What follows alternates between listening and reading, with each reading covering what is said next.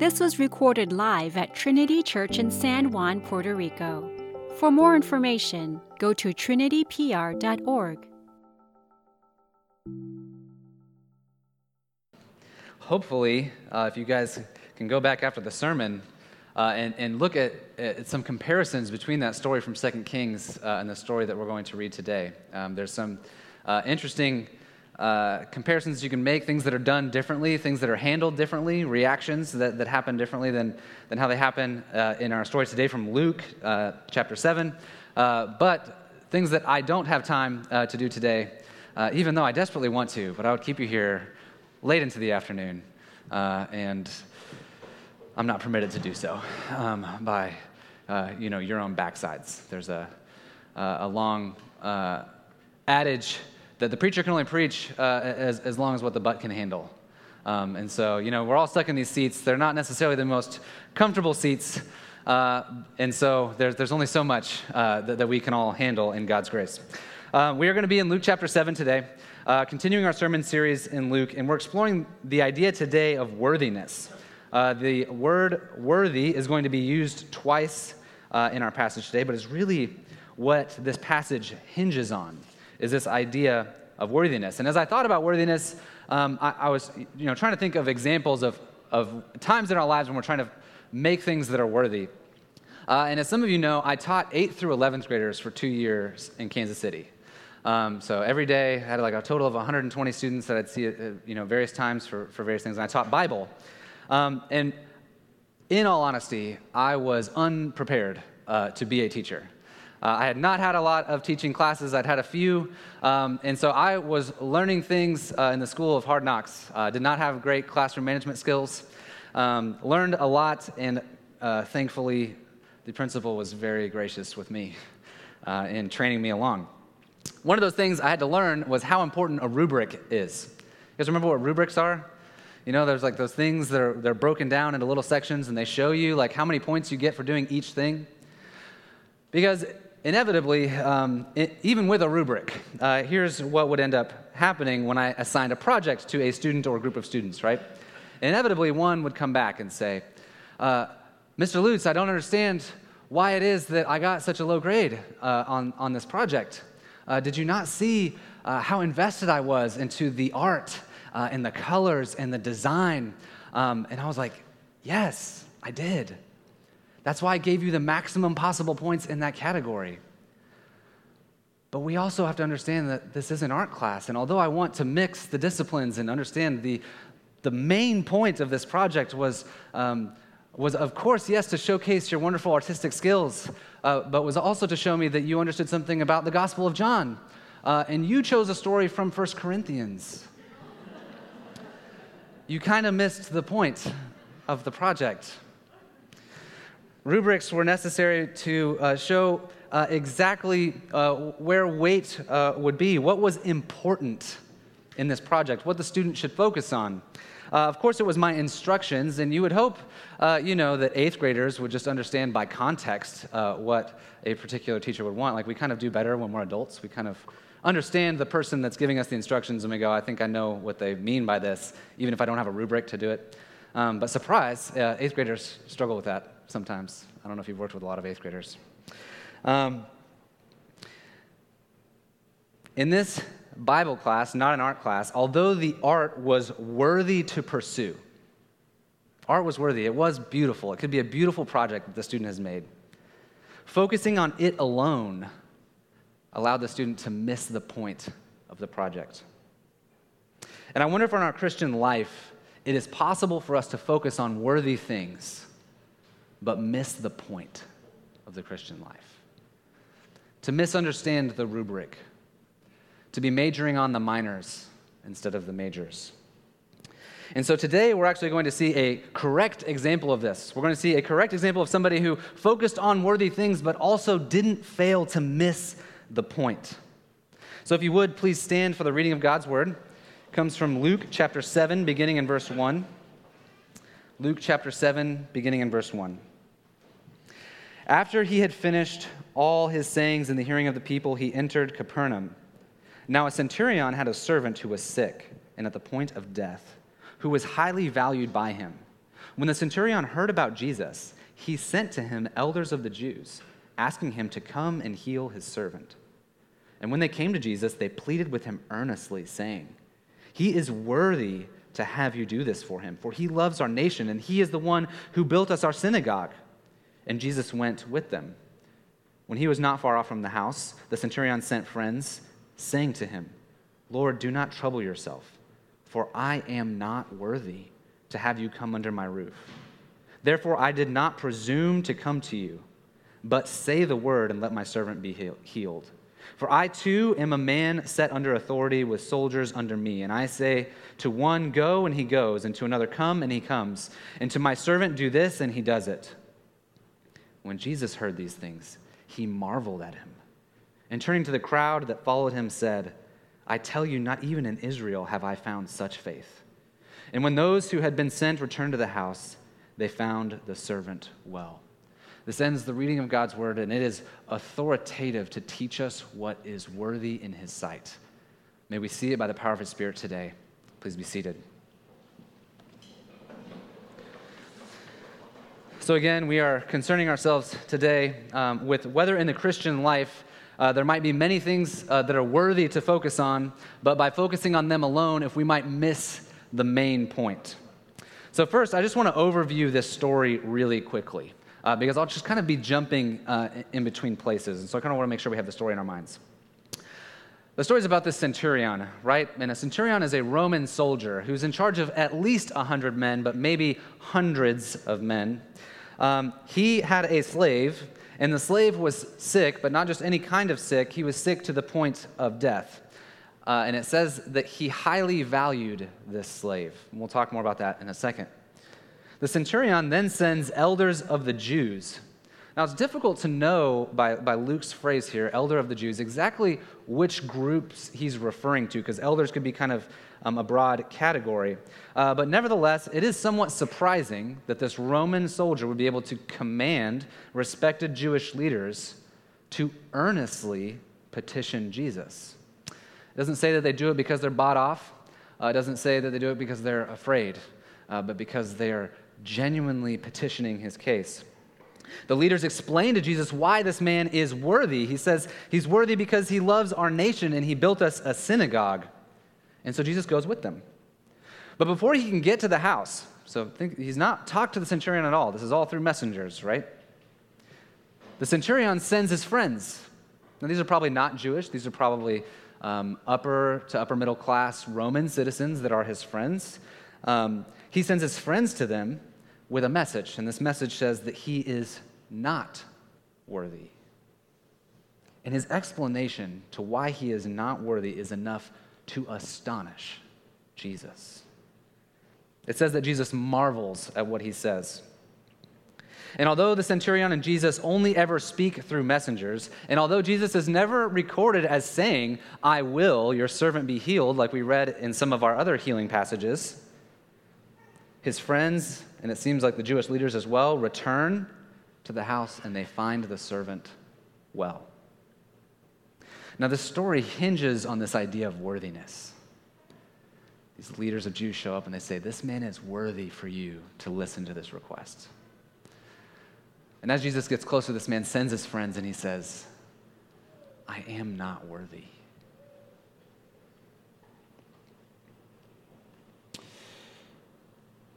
There might be worthy things that he had focused on, worthy things that other people could notice, and yet he could recognize that he was still lacking something. But before we get to what he was lacking, I want to focus on these 4 worthy areas because they are important. And what exactly makes them worthy? There are certain things that our cultures reinforce and reward. That's how we invest worth in them. There's certain sort of behaviors that we like to reward and certain types of behaviors that we like to crush.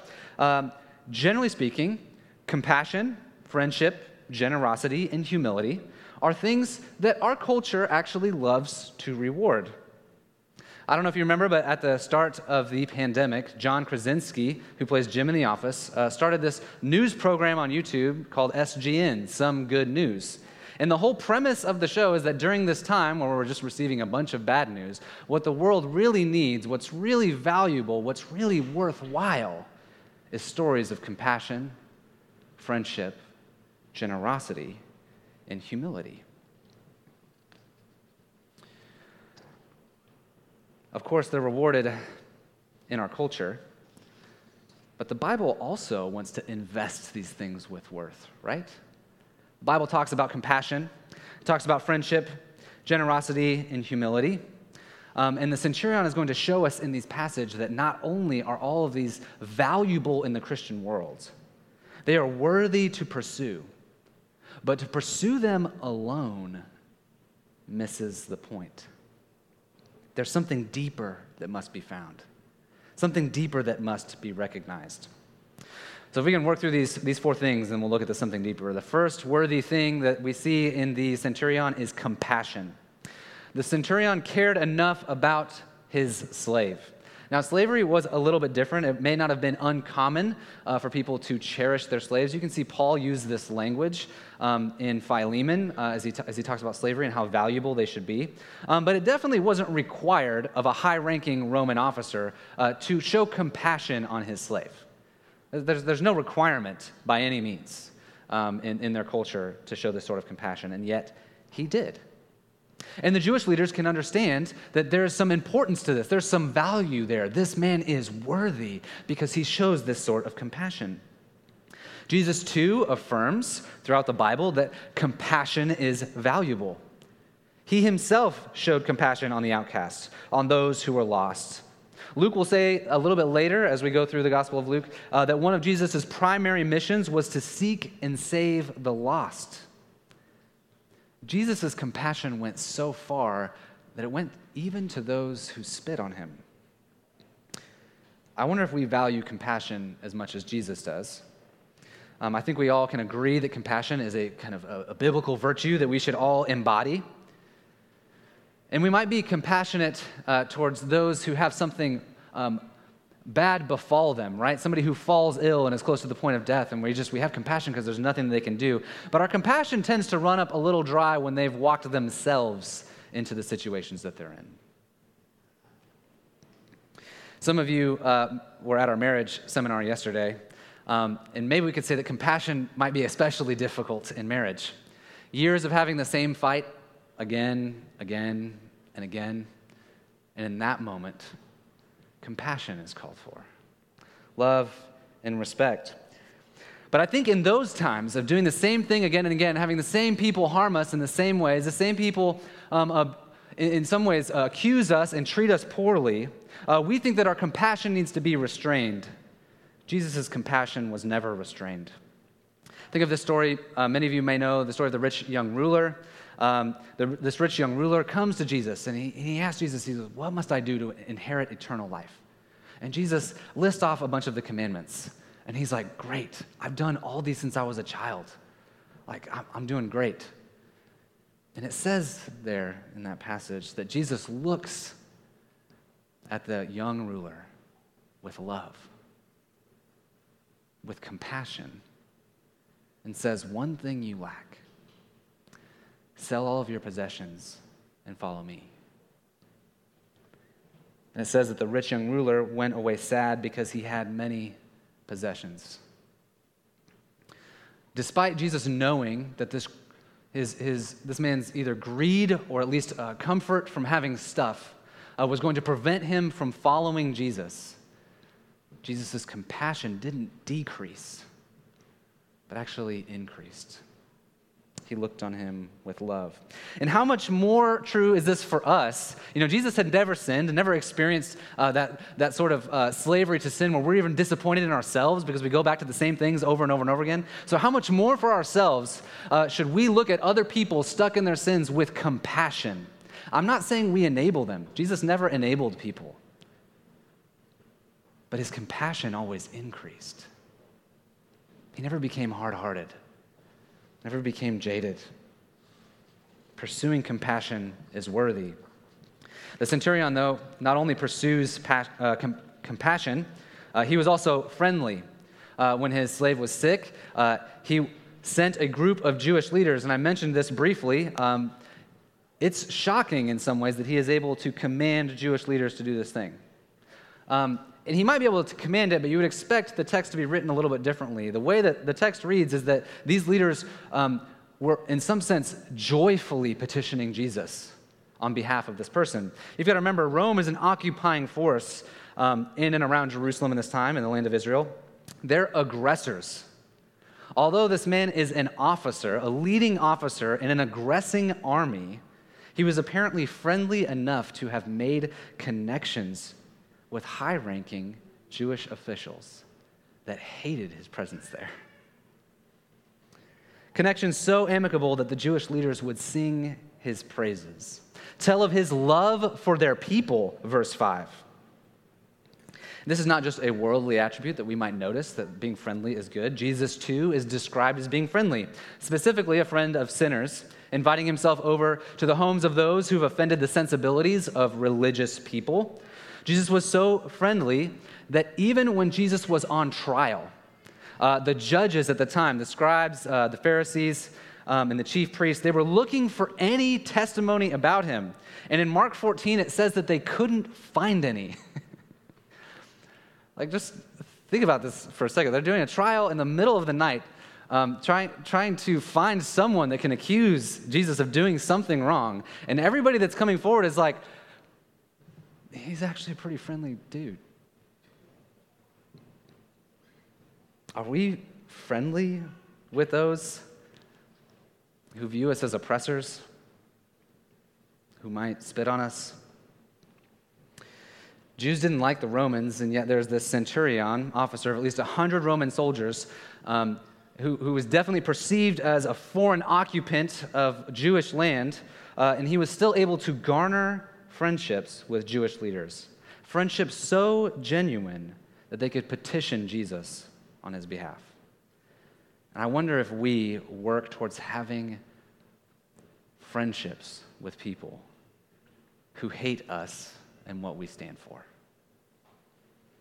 There are probably plenty of people in your workplace, plenty of people in your family, plenty in our communities who think that Christianity is a foreign oppressor who doesn't belong in the world.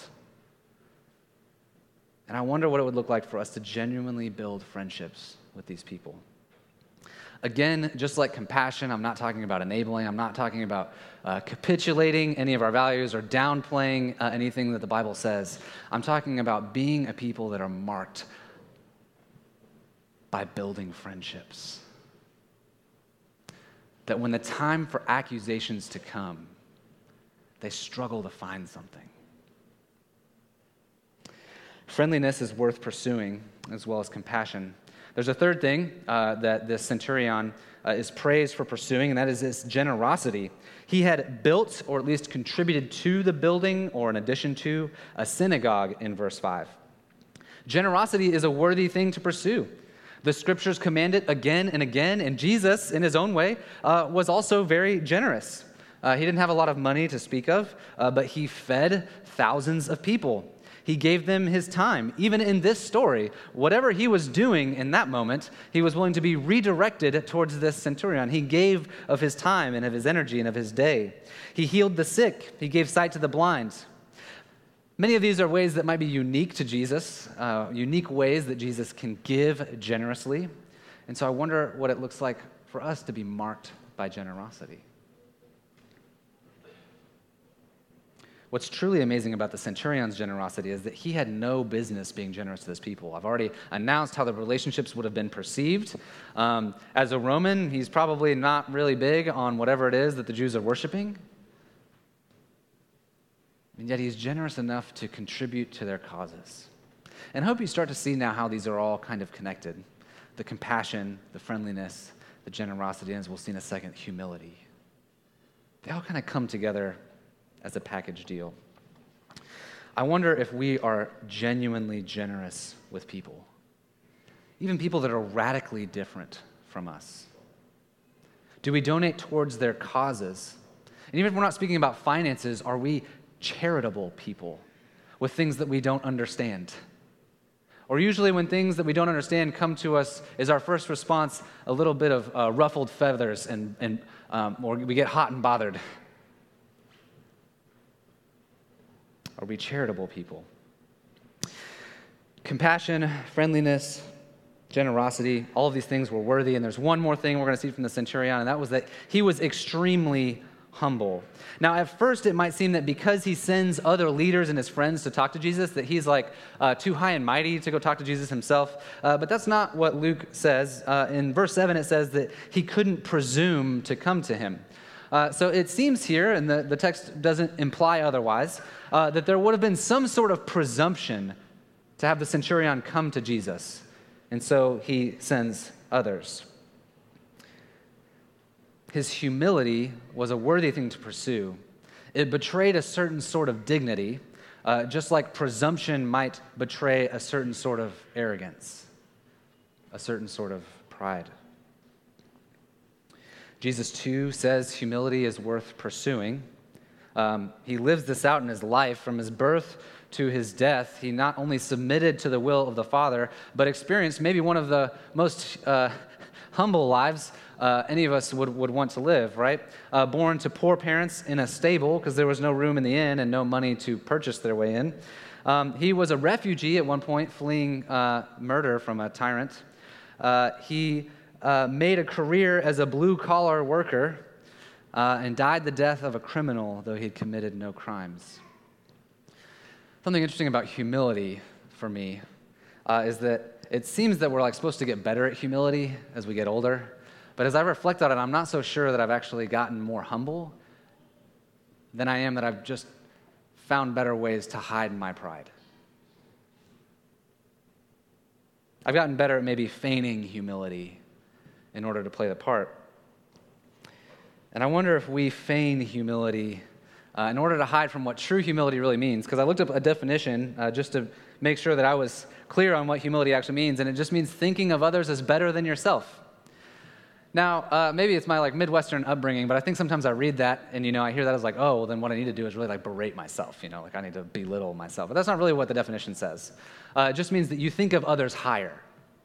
I don't need to belittle myself in order to make them higher. I just need to think of them as higher because they are. That's what humility is. These virtues are all worth pursuing: compassion, friendliness, generosity, and humility. These might even be considered Christian virtues, but we'd all understand that these aren't uniquely Christian virtues, right? I mean, the world can prize these same things: compassion, friendliness, generosity, and humility. And in some sense, they are worthy to pursue. But to pursue them alone means that you might be missing the point. So what is the point? Well, it says in this passage that Jesus marvels in verse 9. This is one of only two instances where it says that where they use this word for marvel and amazement. 2 times in the whole New Testament where Jesus marvels at something. He marvels at this man's faith, and then in Mark chapter 6, he also marvels at the unbelief of Israel. 2 things that Jesus marvels at. He marvels at belief, and he marvels at unbelief. In our passage today, Jesus didn't marvel at the man's compassion, friendliness, generosity, or humility. He marveled at the centurion's faith. And what was the centurion's faith in? Submission to the authoritative word of Jesus itself. You see, this centurion has this long, drawn-out argument about why he's not worthy in verses 6 to 8. And it's all about authority, about how he too is a man set under authority. And just as a side note, it's fascinating to hear that he starts as a man set under authority versus his own authority that he has other people. He'll mention it later, but it's just another aspect of humility. He starts as a man set under authority. He understands that the one with the ultimate authority has the authority to speak something, and it is done. There's no need to have to go check on it. There's no need to have to go see if it was done right. The one with the ultimate authority speaks, and it's done. Here's the reality. You can be the most compassionate, the most friendly, the most generous, and the most humble person there is. But if you focus on these things alone, and you cannot submit yourself to the authoritative word of Jesus himself, you've kind of missed the point. Like the student focused on the wrong section of the rubric, The rubric might come back with that little section marked "nice work" here, but you've kind of missed the point. So what does submission to the authoritative word of God mean? Well, you could think of it in soldier categories. This man is a soldier, right? And to boil it down, it means that he has all of the authority in your life. If Jesus is the utmost authority, what he says gets done. When he speaks, it is so. He gets to decide what to do. He gets to decide who you are. You don't. It means that he tells you what is true about your world, what is true about yourself, how desperately you need saved. He gets to tell you what is to be prioritized. He tells you to go or come or do this or do that, and you do it. Remember, we said that these things, compassion, friendliness, generosity, humility, they're Christian values, but focusing on them alone kind of misses the point. The point of being a Christian, Christian, is that we follow Christ himself. We are submissive to his word. And by the world's standards, maybe we are exceptionally worthy. Maybe by our own rubrics, we could come back with a legitimate good try on compassion, friendliness, generosity, and humility. Although I think if we were honest with ourselves, I think most of us would look at those 4 categories and be like, I've not really done those things. But what about the main point of the rubric? What would the main point of the rubric come back with? That submissive to the authoritative word of God. Well, there'd be 0 marks for anyone. And that's the story of all of humanity. Ever since the beginning pages of this book, unsubmissive, rebellious, chooses their own way, makes their own definition, misses the point. Sometimes we as people like to think we're pretty good, right? Man, I'm checking some boxes. I'm compassionate, generous, I'm humble. And you know, this centurion was so good that people noticed. But honestly, in comparison to others, we might be able to recognize some degree of improvement over the others. But in all 4 of those categories, in comparison to Jesus, all of us don't even make the scale. The Bible's pretty clear on this. It says, a man will rarely ever die for his friends. Even a good man, one probably is not going to die for. Jesus died for his enemies. Compared to Jesus, we don't even make the scale. If Jesus was the example of what humanity should have been, then man, we've messed it up.